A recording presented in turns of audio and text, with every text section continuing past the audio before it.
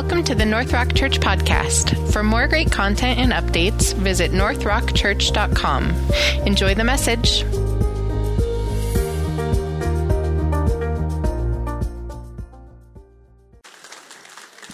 Like that sermon series title, huh?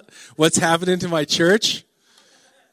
Here's how that came about. When we announced some of the structural changes that we were going to have to make at North Rock due to finances, we kind of made those announcements with staffing and moving to one service and et cetera. I did hear from a couple people kind of going, what's happening to the church? And I get it. I do. But I wanted to have a chance to talk that through with you. Not just our specific church, North Rock, but also the church on a large scale here in North America. And explore how that there are certain challenges that are emerging, but now with those challenges, opportunities. Okay? But before we do that, let's pray. Okay? So God, come now, Holy Spirit. Come in power with full assurance, enlivening within us an ability to hear your word to us this morning. And hearing that word, may we perceive what you have to say.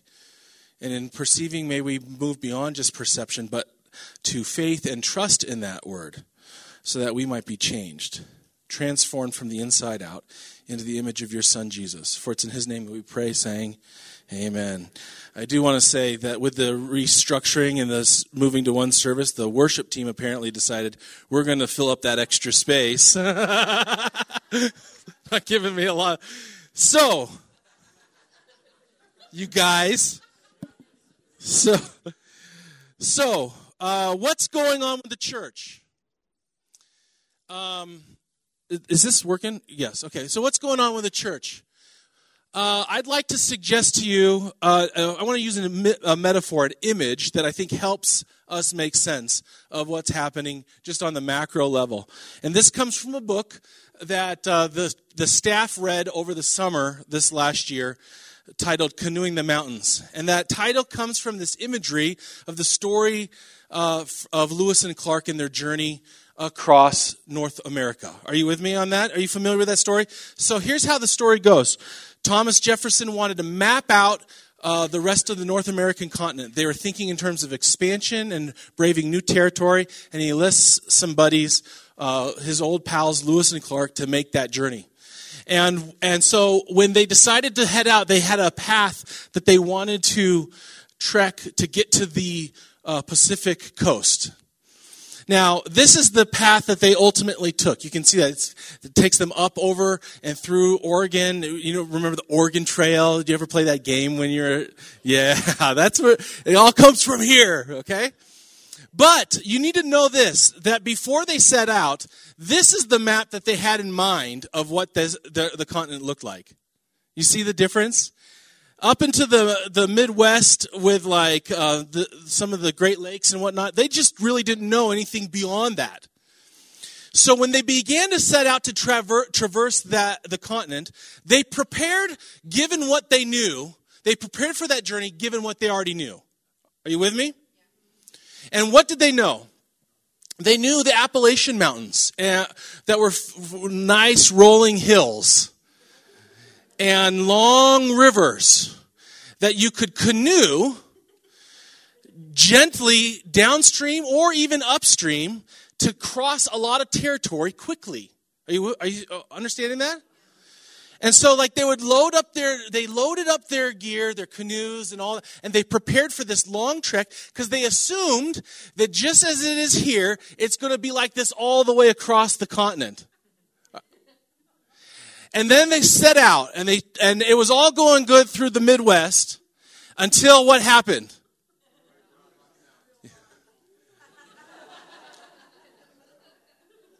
And what do you do when you run into this?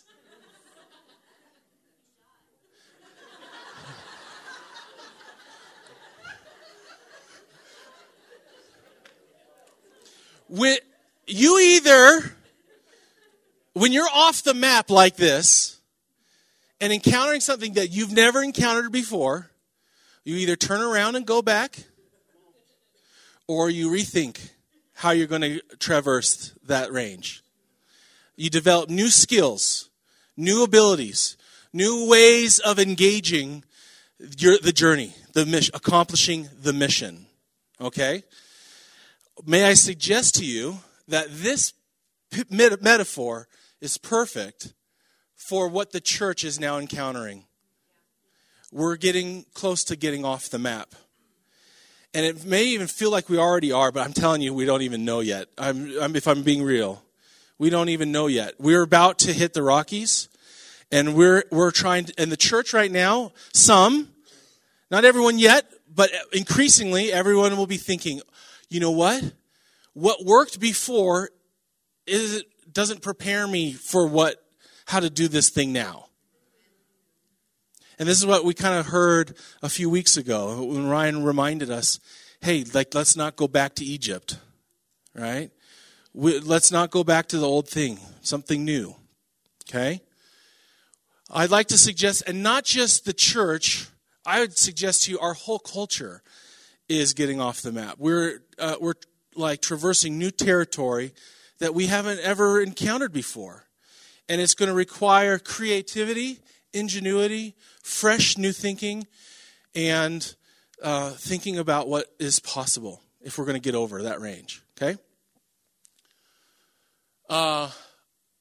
When I preached last a few weeks ago, I shared with you about how one of the words that has been spoken and prayed over our church consistently for the last 3 years is this passage from Isaiah 43, verse 19, where it says, "See, I am doing a new thing. Now it springs up. Do you not perceive it? I am making a way in the wilderness and streams in the wasteland." Now let me tell you something. That is positive and uplifting and everything, right? But when you're dealing with, when you have the responsibility of leading a community like North Rock, a church, into new things, it's scary. There are a lot of pressures. I don't know if you know what it's like to carry the weight of that pressure. And I know that you pray for your leadership.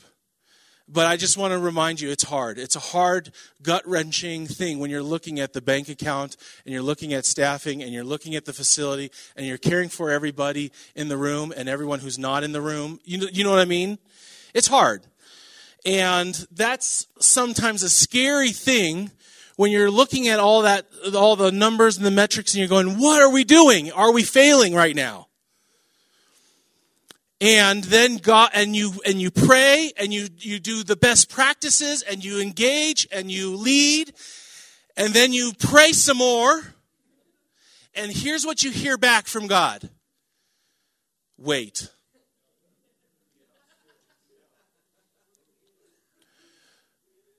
Don't do anything.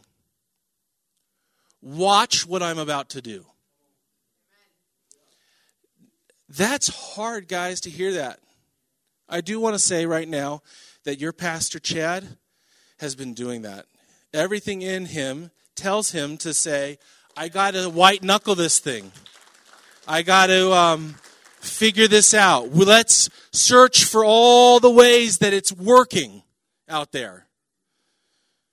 And yet he's being responsive to what God has said. Wait, watch what I'm about to do. And not just him, the whole leadership team.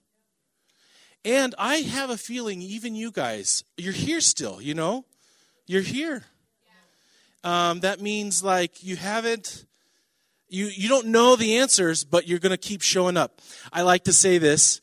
Woody Allen, you remember what he says? 80% of success in life is showing up. So watch what I'm about to do. So I thought I'd share with you a quick story from the Old Testament on how God works to show up in his people's life. This story comes from Judges. It's the story of Gideon. Are you familiar with this story? Here's how it goes. When the Israelites, this is Judges 6, 7 through 10, and I'm not going to read the whole everything, but I want to just highlight this. When the Israelites cried out to the Lord because of Midian, he sent them a prophet who said, "This is what the Lord, the God of Israel, says. I brought you up out of Egypt, out of the land of slavery. I rescued you from the hand of the Egyptians, and I delivered you from the hand of all your oppressors. I drove them out before you and gave you their land. I said to you, I am the Lord your God. Now, this is right, this word is coming to them as they're freaking out because they're beset by all the enemies. And they're feeling all the pressure. And God's basically saying to them, wait, watch what I'm about to do. Don't you remember what I did for you before? Remember how I brought you up out of Egypt? Remember how I brought you through the wilderness? Remember how I established you in the land? Now watch. This doesn't look great for you right now, but watch what I'm about to do. It goes on in chapter 7. It says, early in the morning, Jerubbaal, that is Gideon, and all his men camped at the spring of Herod. The camp of Midian was north of them in the valley near the hill of Moriah. The Lord said to Gideon, you have too many men. I cannot deliver Midian into their hands, or Israel would boast against me. My own strength has saved me, they would say. Now announce to the army, anyone who trembles with fear may turn back and leave Mount Gilead. So 22,000 men left while 10,000 remained. That was a downsizing.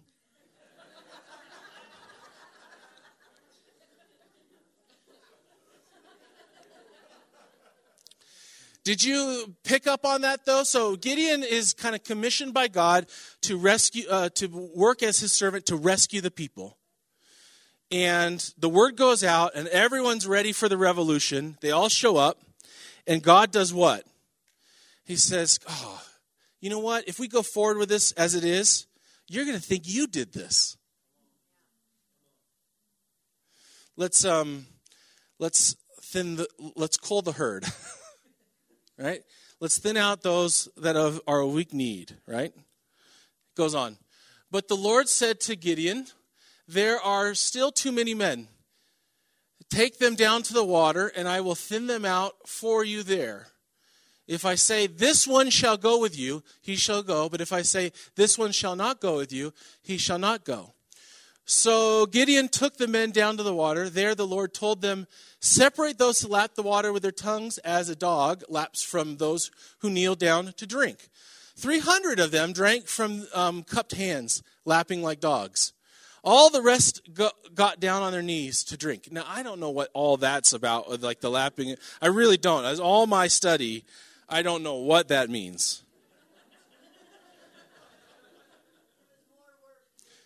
Oh, is that what it is?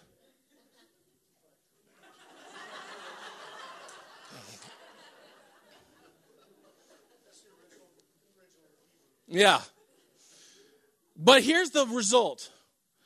The Lord said to Gideon, with the 300 men that lapped, I will save you and give the Midianites into your hands. Let all the others go home. So Gideon sent the rest of the Israelites home, but kept 300. The story goes on that with the 300, they rescue the people, they drive out the Midianites, and for a generation, people are reminded to turn back to the Lord because of what God had done in and through his people. Watch what I'm about to do. See, we're headed off the map, Church in the United States. We're about to brave new territory, and we don't yet know what that looks like, really. We don't. Everything's changing. I've used this example before, but it's only been a little over 10 years since this showed up. And this thing has changed so much of how our culture operates. So much how you and I function, from the little things that we're, to the big things, to the things we're aware of, to the things that we're not aware of. And that's just technology. And with technology, there's changing in values and ideas and vision and worldview. And it's just, I don't know if you ever feel this way, but you feel like everything's changing, but you don't have a sense for exactly how and what. You're just like, what? What is going on? I'm still holding out against Facebook, but I'm getting better at it, dude. But see, here's the thing. Even that's old. By the time I catch up to that,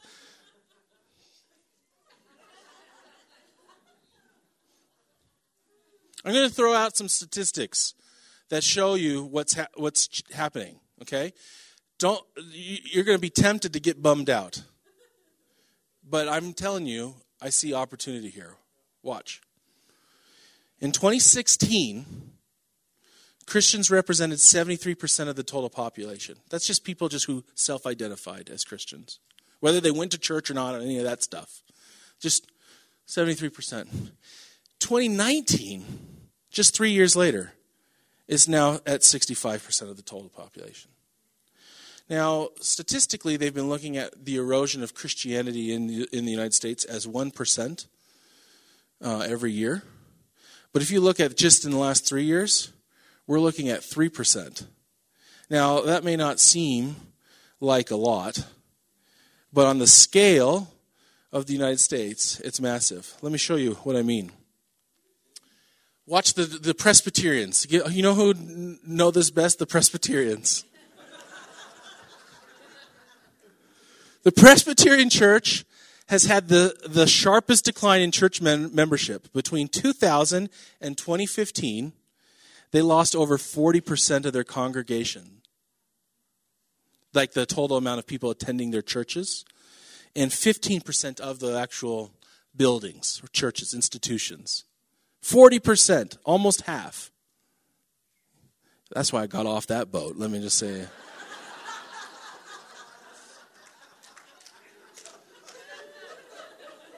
I'm just kidding.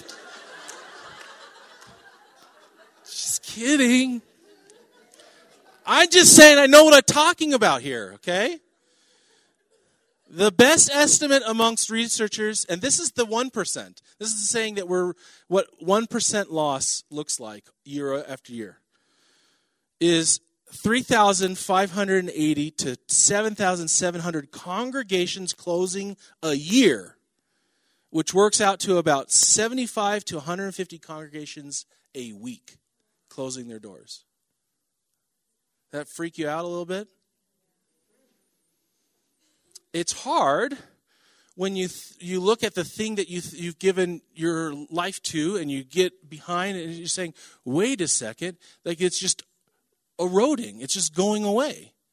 That's scary. I understand that. I get it. This has been exacerbated by the changes in culture. For a long time, the church was kind of set at the center of the cultural conversation. This is what we call Christendom, okay? Christendom is when you fuse the larger culture with the institutional church. And in that context, the church experiences the benefit of feeling propped up. It gets privileged status. Whether or not it's acknowledged like at the governmental level, it's the folk religion of the community. So in that day, when you built a new community, you'd put plan a church right in the middle of it because everyone would go.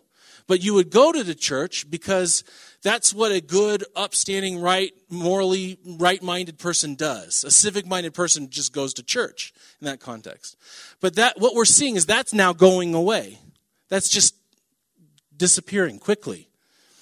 And as a result, it kind of puts all the institutional systems that have been put in place over decades, if not a century, now under threat.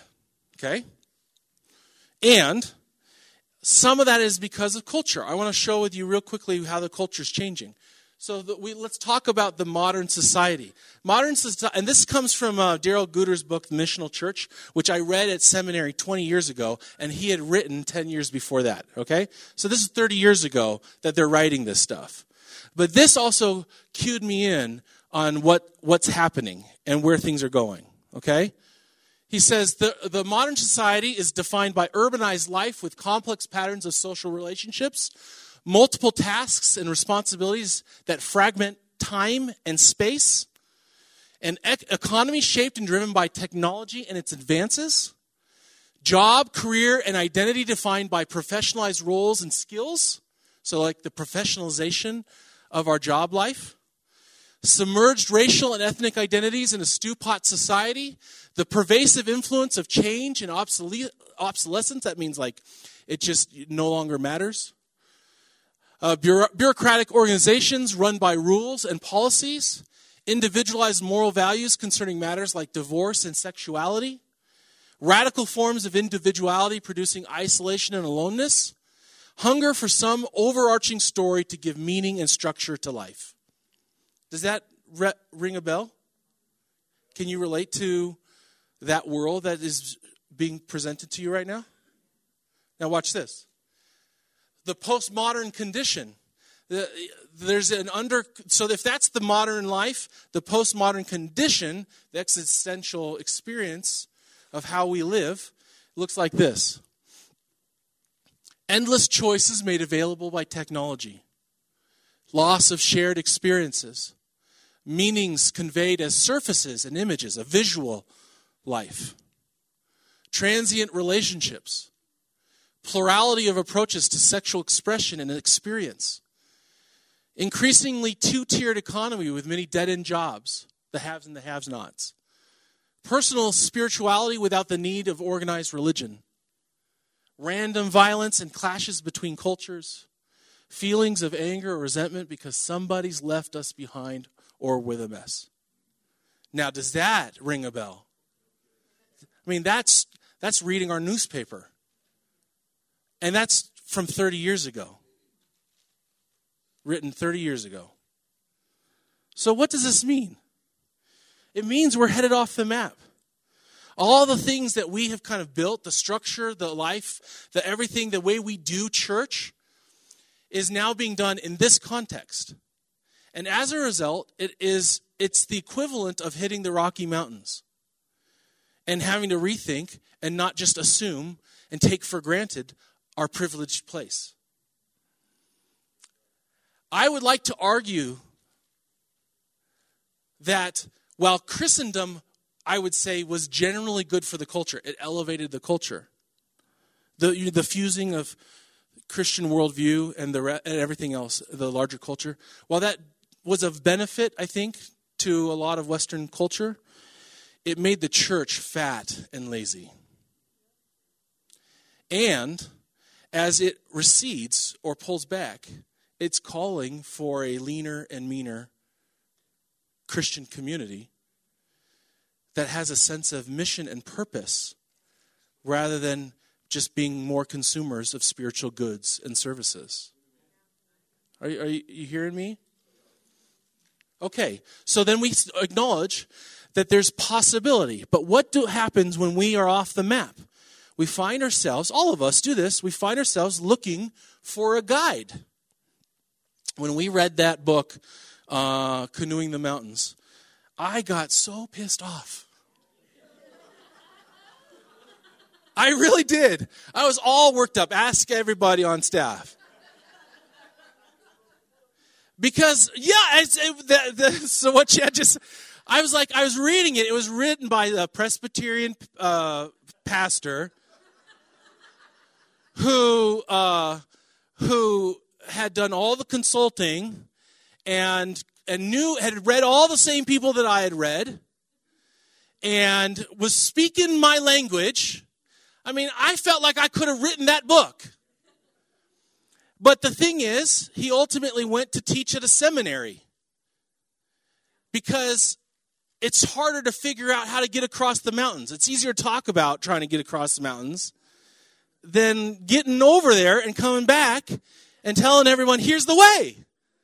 And for me, as someone who's been spent the last 10, 15 years of his life, I've been thinking and working. I could speak the same language as him, and I was feeling just as lost as 10 years ago.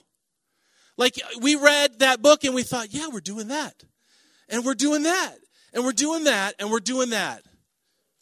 And yet, we're still under pressure. You know? That's like a defeating experience. I was looking for a guide. I wanted to see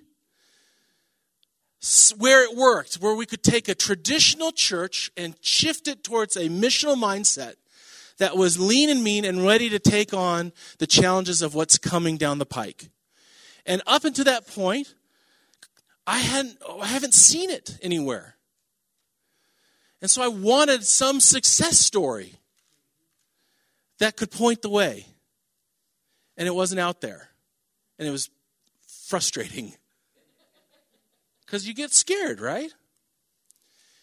And it was almost like God had to remind me, hey, Gideon, watch what I'm about to do. See, if you figured this thing out, you'd be, with all your brains, you'd think that it was you who knew how to chart that course. I'm your guide. Jesus was saying, I'm your guide. Follow me. Fix your eyes on me. I'll get you across the mountain range. I needed to hear that. I needed to remind myself that Christ builds his church. In Matthew 16 it says, now when Jesus came into the district of Caesarea Philippi, he asked his disciples, who do people say the Son of Man is? What's the word out there? What's being talked about right now about me? And they said, some say John the Baptist, others Elijah, and still others Jeremiah or one of the prophets. You know, all the people that they knew who had come before. Did you get that? They were liking him to what had come before. What they knew. And he said to them, but who do you say that I am? And Simon Peter answered, you are the Messiah, the Son of the living God. And Jesus answered him, blessed are you, Simon, son of Jonah, for flesh and blood has not revealed this to you, but my Father in heaven. That claim that you just made of me being the Christ, that's not your work. That's God speaking through you.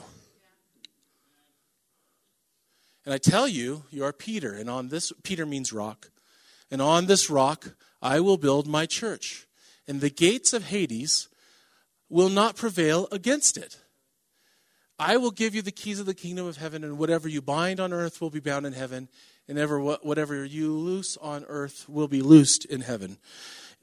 Christ builds his church. And if you notice, the gates of Hades, death, the gates of death, the gates are defensive, right? The gates of death will not withstand the mission of the church. You might feel embattled right now, church, but you're on the offensive in Christ Jesus.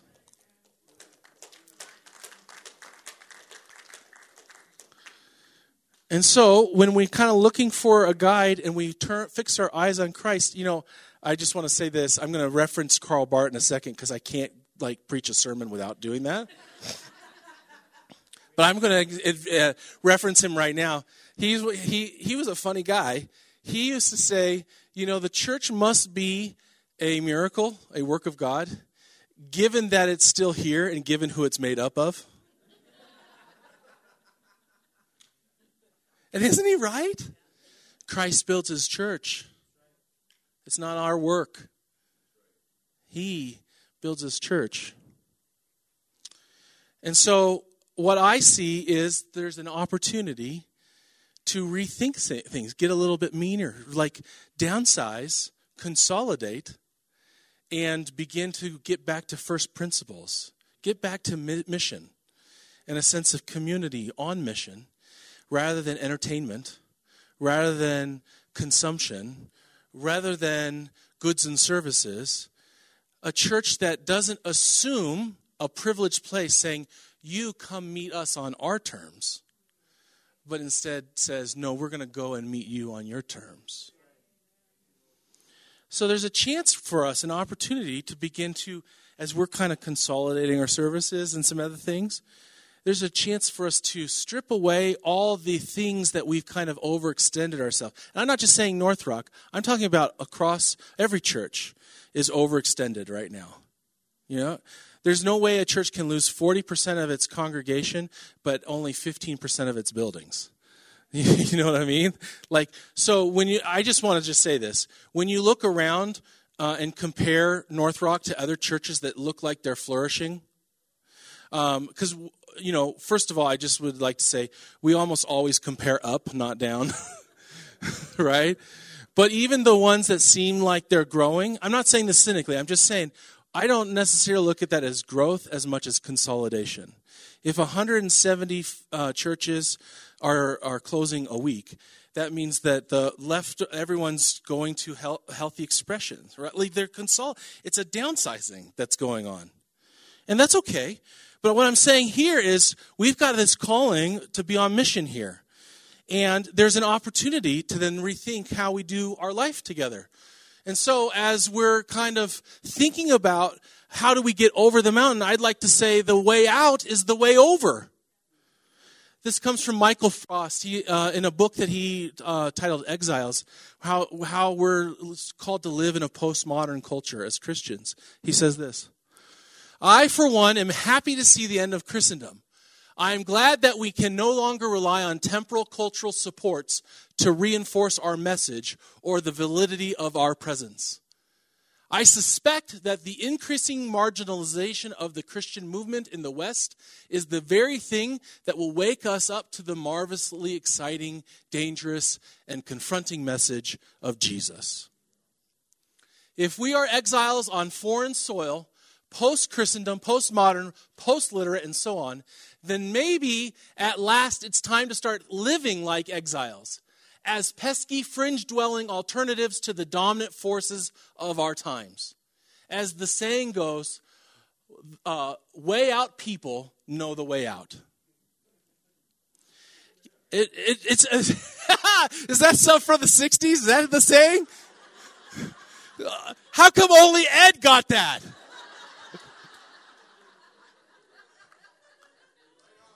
Yeah.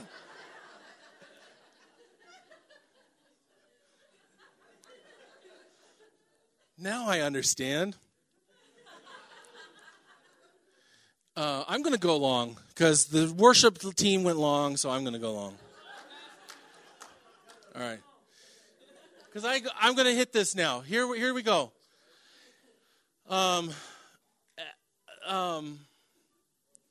The way out is the way over. And what I mean by that is extending, not extending like overextending so that we can't do but like by refining our sense of purpose, our belonging, our commitment to one another, to Jesus Christ, and to his world, then we start going to the places, get out there, and not just assume everything's going to prop up our system. And just really bind together and get into the cracks and the nooks. And I'm telling you, people are watching. I told this story a while back, but I went on a road trip with some buddies through my gaming community. And these are not Christians at all. They actively not Christian. And we were on this road trip and we saw a big church off the highway. And one of them says to me, Andrew, explain this to me. Isn't the church supposed to be like caring for the poor and the hungry and the orphaned? Why is it spending all its money building those big buildings to cater to itself? I said that. I said, I think that's a good question. And I just want you to know that it's a complicated one. But you know what? There's some of us who are asking that same question in the church. It's not just coming from outside the church. We have an opportunity to begin rethinking our purpose, our mission in light of who Jesus is as we begin to consolidate. But also I want to say, I'm not going to give that to you just yet. There's also new frontiers. Like when I say way out, it's like not just streamlining, but new expressions, new things, new opportunities. One of the things that's just been the privilege of my life is North Rock has, and the leadership and the community has encouraged me being able to get out there and get in the fringes. And I've really loved it. And that's a lot of what Emmanuel Fellowship and the idea of Emmanuel Fellowship is all about. And as I was thinking and kind of cataloging what it means as my time here at North Rock ends, but I'm still a part of North Rock in extension, in the cracks, you're going to know that I'm out there getting into those places because I'm very much interested. And I actually wrote this down so I could get it right. I'm interested in exploring a biblical Christian worldview that makes sense for people who are not at home in the traditional church, but are also not at home in the secular world. I want to find space for that and create that. There's a lot. We're seeing that that's going to be just a bigger and bigger percentage of the pie. I desire congruency, where we integrate all aspects of our life and decision-making and to develop the characteristics of a Christian life lived intentionally within the larger post-modern culture. We're living a life on mission. It's a world that no longer values the culture of the church. But, I'm telling you, it does greatly value many of the things that the Bible speaks about. Jesus still has a lot of street credibility. What I'm suggesting is that faith is about more than church attendance and even just belief in God. It's really about that secret, unseen nooks and crannies in life that produce faith, hope, and love within us and those we come in contact with. The whole reason, 2011, we moved out here, Robin and I did. The whole reason of that move was because I started thinking about this. And in my weird way, doing theology, but wanting not just to do head stuff, but the theology that gets lived out. You know? To live as if what we believe is really true. We wanted to get into the cracks. I didn't have the language yet for it, but that's a part of it. And I was reading this guy, Karl Barth, a Swiss theologian from the last century who wrote thousands and thousands of pages of theology, dense stuff that just, you go, what? But in those pages, I saw the beauty of Jesus on the move. And that God is dynamic, not static, leading us into the future.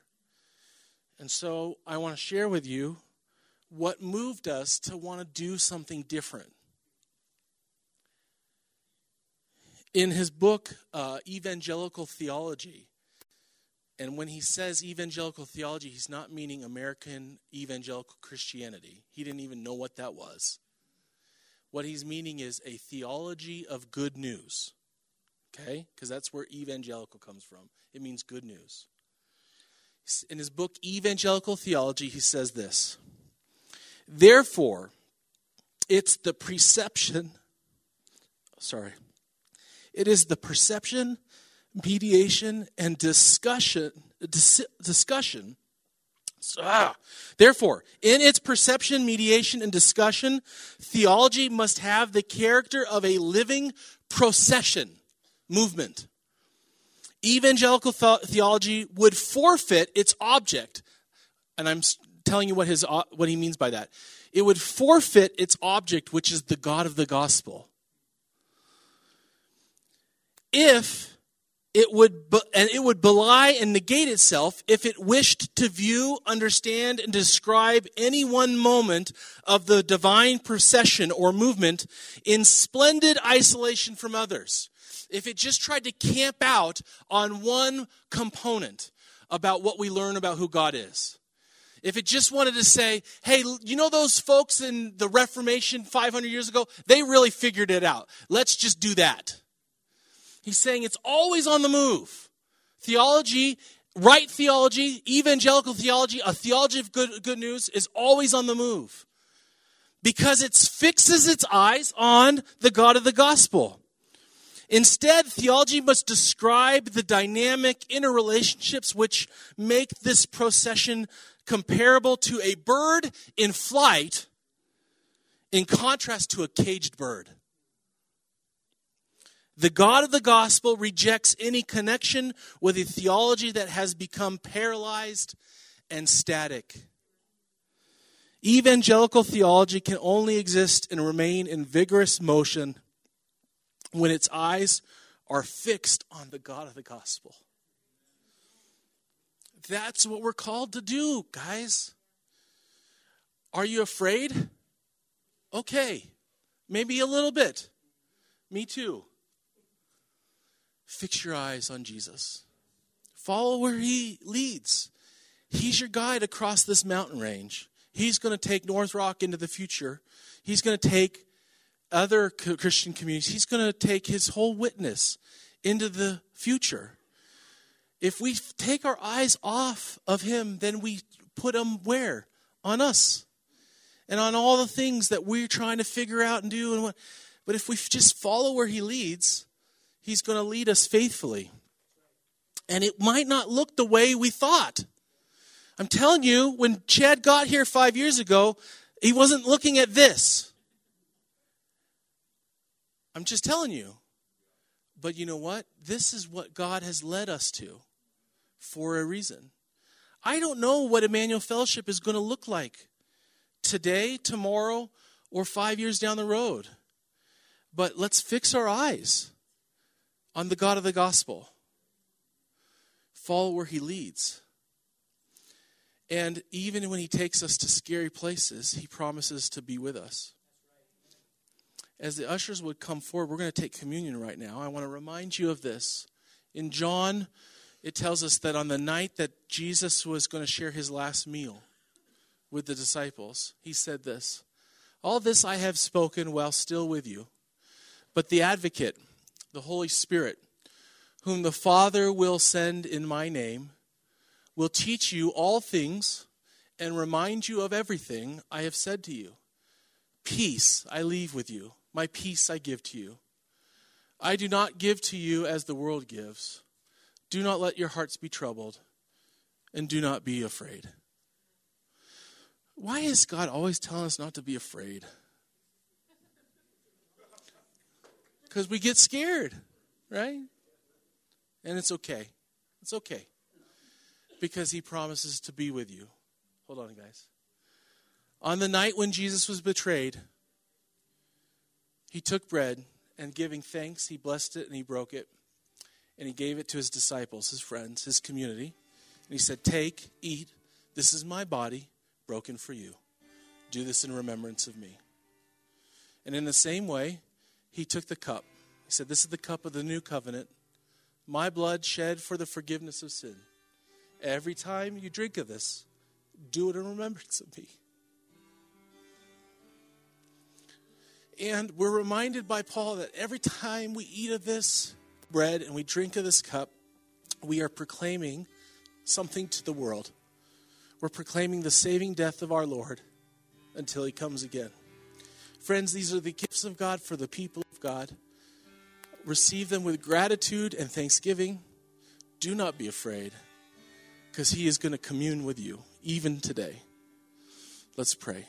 God, thank you for your gifts. We pray that we take them in, and as we do so, that we would honor and glorify you with our life. In Jesus' name we pray, and we worship. Amen.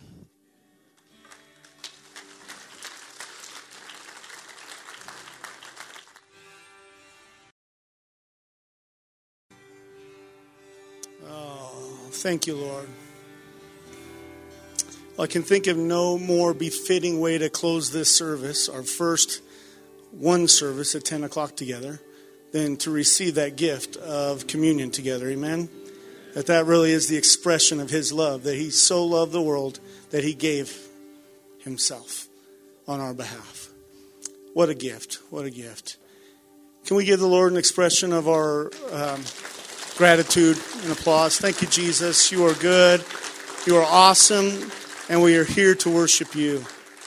Hey, with that, I know that the worship team had a little extra in them today. And Pastor Andrew, poured it all out, man. Wasn't that a gift to us, you guys? Oh, so good. So good, so good. So there's really just one more thing that we want to do, and that is recite a prayer that we pray every single week here at North Rock. We're going to pray that, and then I've got one more order of business, and then we'll dismiss, okay? So whether you're with us for the first time or you're praying this prayer with us for the 500th time, let's pray it like it's our first. It's just a reminder of who Jesus is in our lives. Let's pray. Lord Jesus, I invite you into my life. I believe that you died on the cross for my sin and that you rose from the grave 3 days later.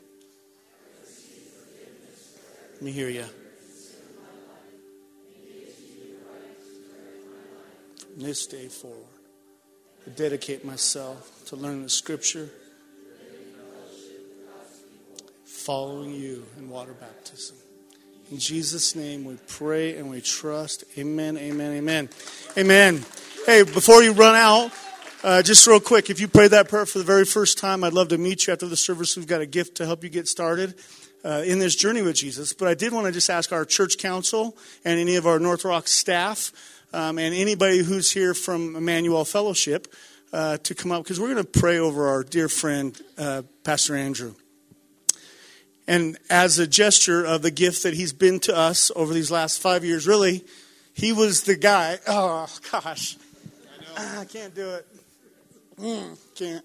All right. I'll tell you about that next week. How about that? I can't do it while I'm looking at him. But it's as an appropriate response to his generosity and gift, both him and Robin, to partner with us in this mission here. We've got a gift for him. And if many of you guys know, I'm wearing a Steve Atwater jersey. Those of you that are true Bronco fans know what happened, right? Like, he's an MVP. He's in the Hall of Fame now, okay? Or he's getting ready to be inducted into the Hall of Fame. Andrew is in my Hall of Fame.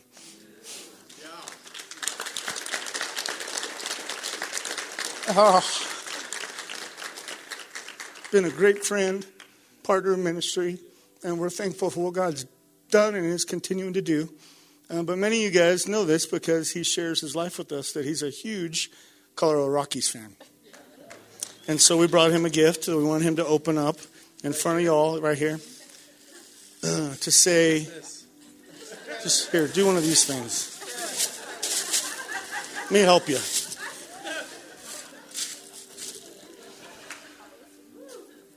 Yeah. It's the new Nolan Arenado jersey for our good friend, so he has something to wear at his Rockies games.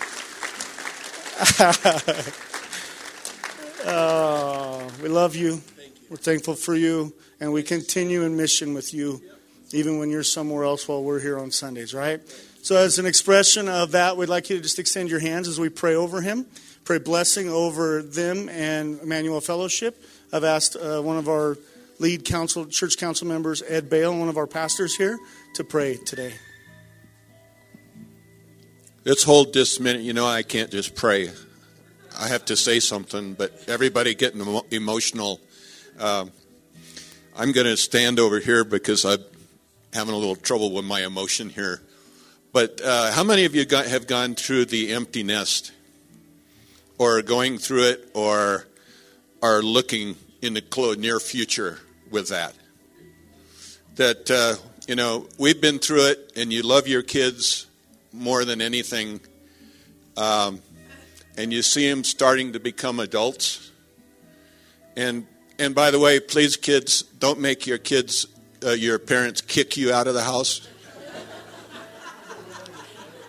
You know, people should leave on their own accord, because that's kind of a natural process of life. And even if you're an organizational person, the church is more a family than anything else. And Andrew is certainly a member of the family. But we send him out like the parents that are glad. They're not glad because they're going to miss their kids. The empty nest is a real thing. It gets quiet, and there are things that you miss. But there is joy in seeing them going out into God's vision for their life, to see that fulfilled in their life. So in that aspect, Andrew, we go with you and Robin. We are with you in what you do and where you go. You'll be in our prayers, and of course, friends last. So let's pray together. Lord, thank you. Thank you for your call on Andrew and Robin's lives, the vision that you've given them. Even if they don't see far into the future, it is that vision of following you day by day. We thank you for that, Lord. We thank you for equipping them, that this has been a time of equipping and preparing. We thank you for where you're leading them. Lord, may they go joyfully and experience shalom, your peace, and prosperity in everything that they do, Lord. We go with them in Jesus' name. Amen. All right. One more time. Now receive this blessing. May the grace of our Lord Jesus Christ, the love of God, and the fellowship of the Holy Spirit be with you now and always. Friends, go in peace, and we'll see you next week. Amen.